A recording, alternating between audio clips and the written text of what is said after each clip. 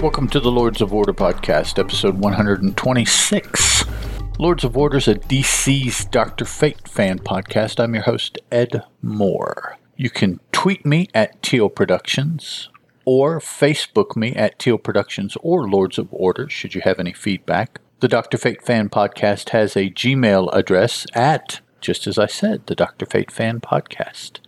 BigTimeNoise.com/Dr. Fate is the website, and we have forums at justanotherfanboy.freeforums.net. Justice League of America, the 1960 volume, the first volume by that title, issue number 64, cover dated August 1968, is the story I have. The Stormy Return of the Red Tornado, scripted by Gardner Fox, penciled by Dick Dillon, inked by Sid Green, and lettered perhaps by someone or a conglomerate claiming Joe Letterise.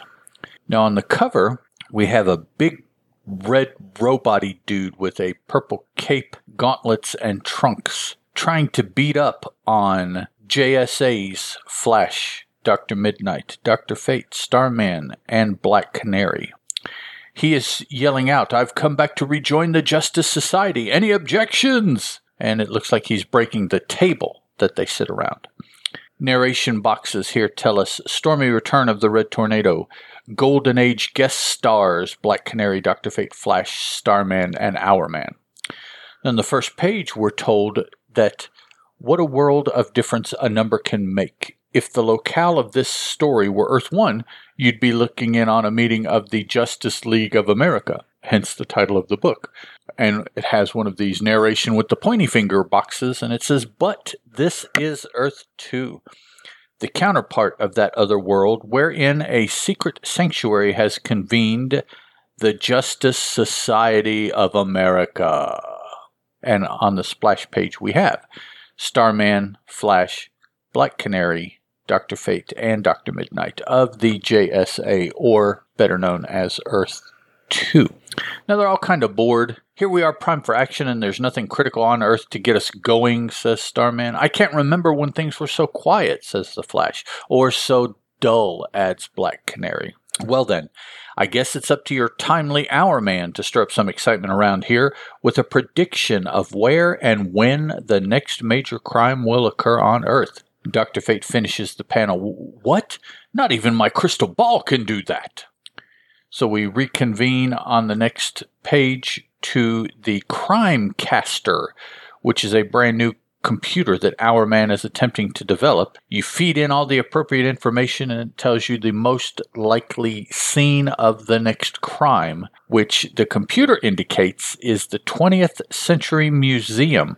But before anyone can do anything, there's this huge swirling and disruption. Suddenly the sanctuary door slams open and... "What's that? Looks like a runaway tornado. Better use my cosmic rod to stop it from wrecking this place." "Your science may need my magic help, Starman," says Black Canary, Starman, and Dr. Fate.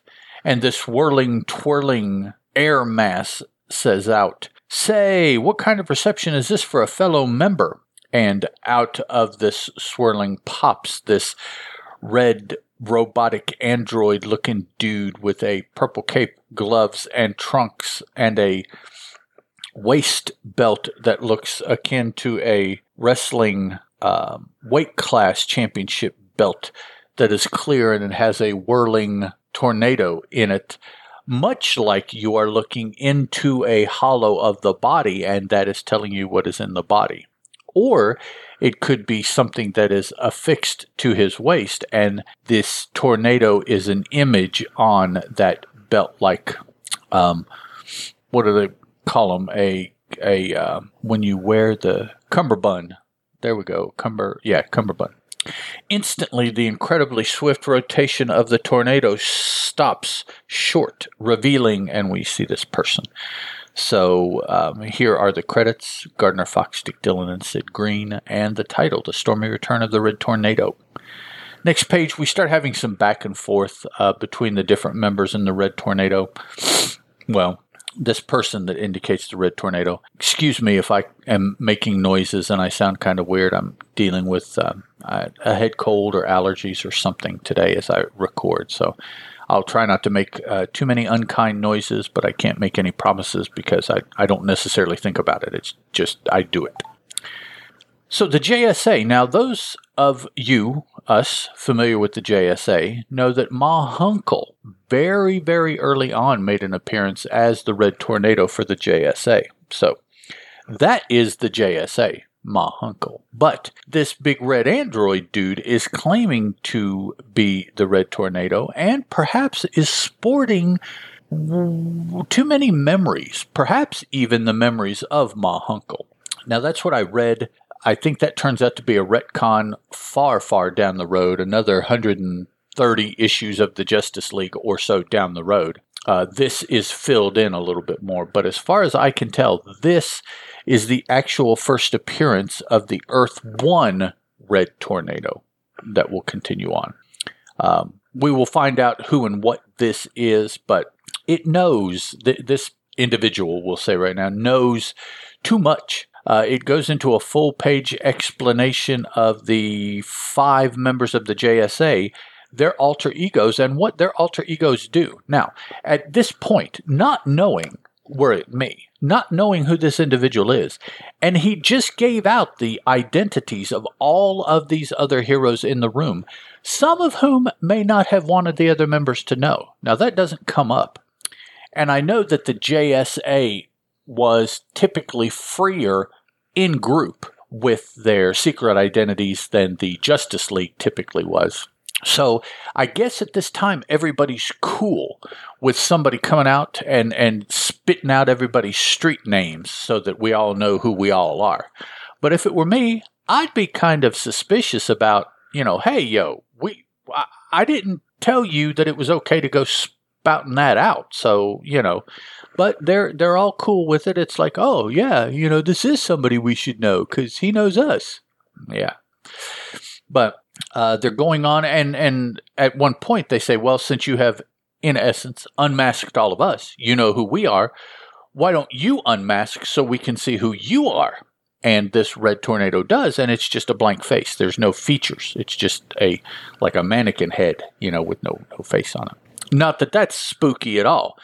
It talks, it thinks, it sees, it has this knowledge, it has no face. That's not weird at all, is it?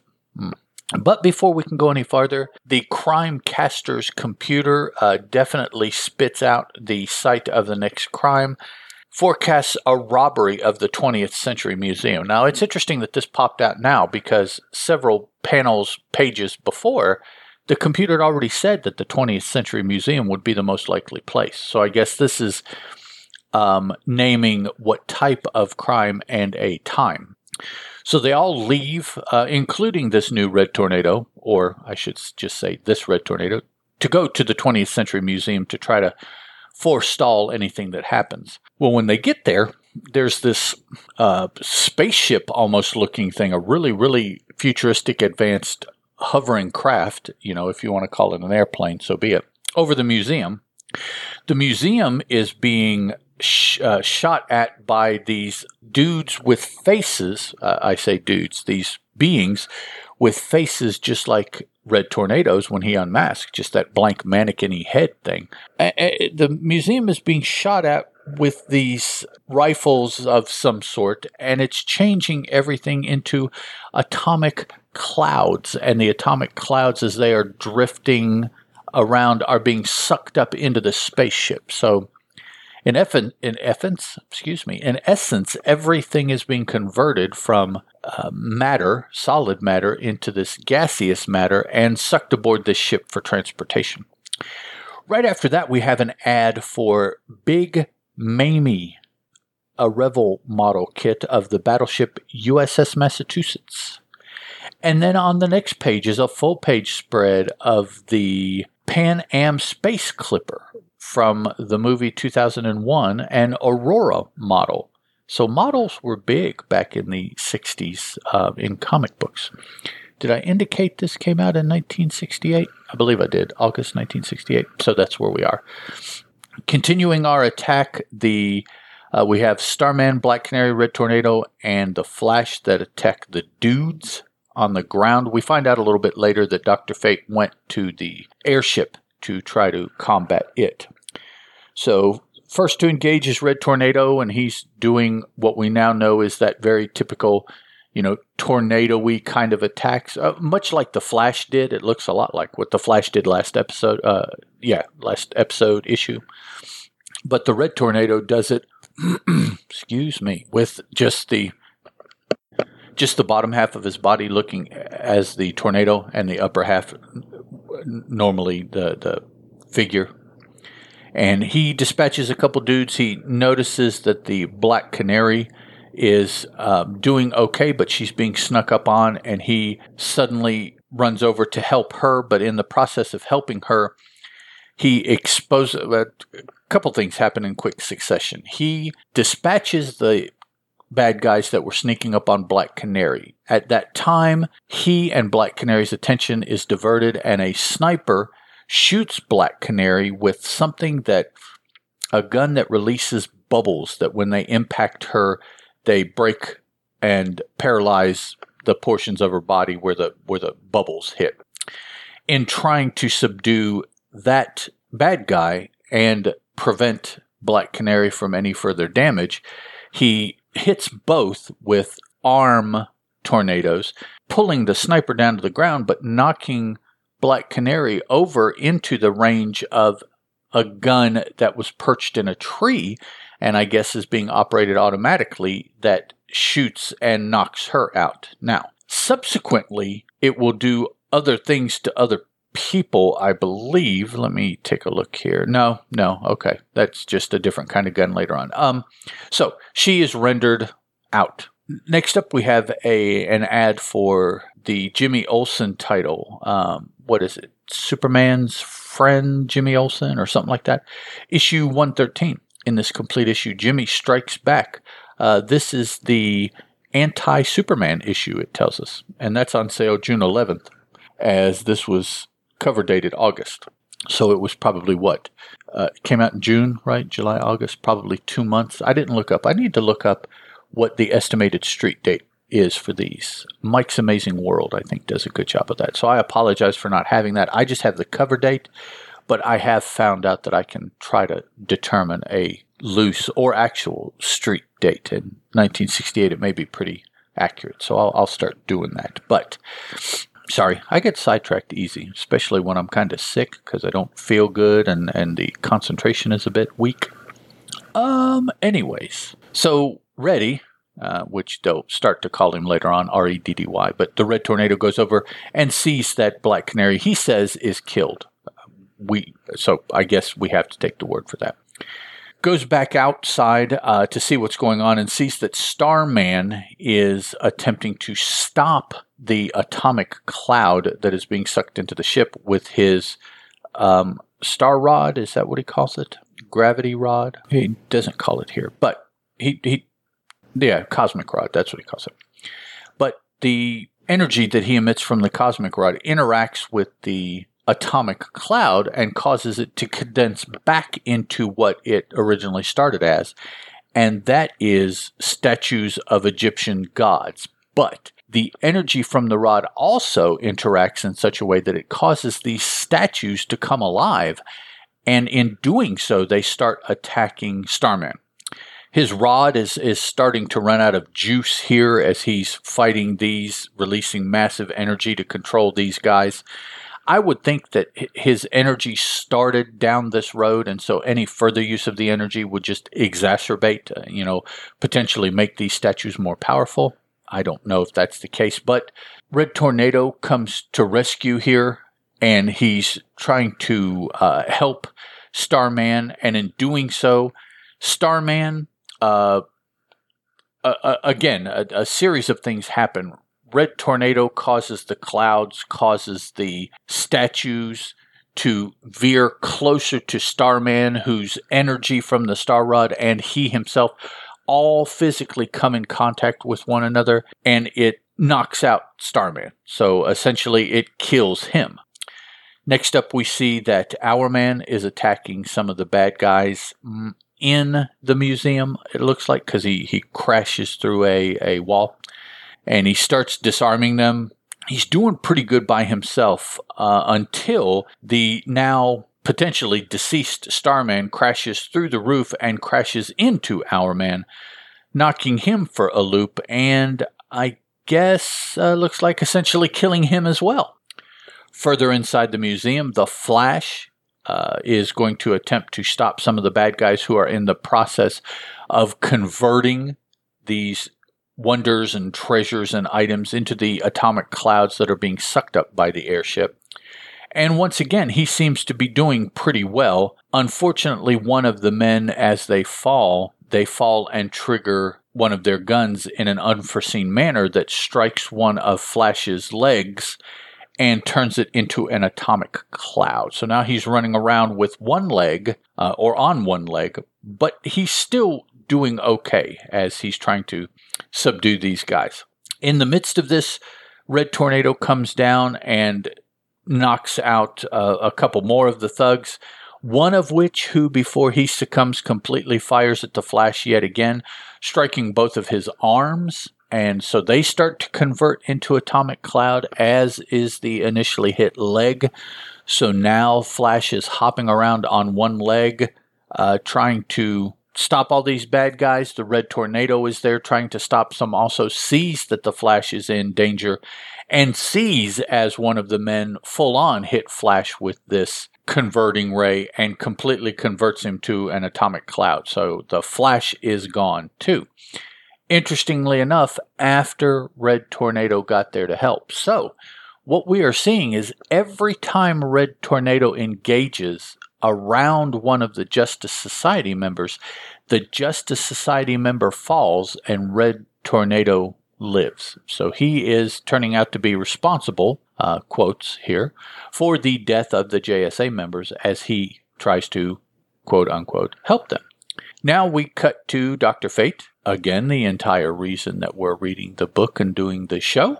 Finally, he makes his appearance up in the aircraft, trying to control things from there. Now here, they have the bad guys have guns that emit some kind of yellow, goldish powder, sand. Or wait a minute. I'm sorry. No, he converts the energy to a gold sand. And when Red Tornado becomes involved, the red sand, the gold sand, is loosed uncontrollably from the guns, where the guns were under the the words are escaping me, and I'm trying to do a podcast. Oh well. Contained. The sands were contained by Dr. Fate's magic, but when Red Tornado jumps in, the sands are loosed, and the interaction of the sand with Red Tornado's tornado energy and Dr. Fate's magic, when all of these combined, it knocks out Red Tornado and Dr. Fate.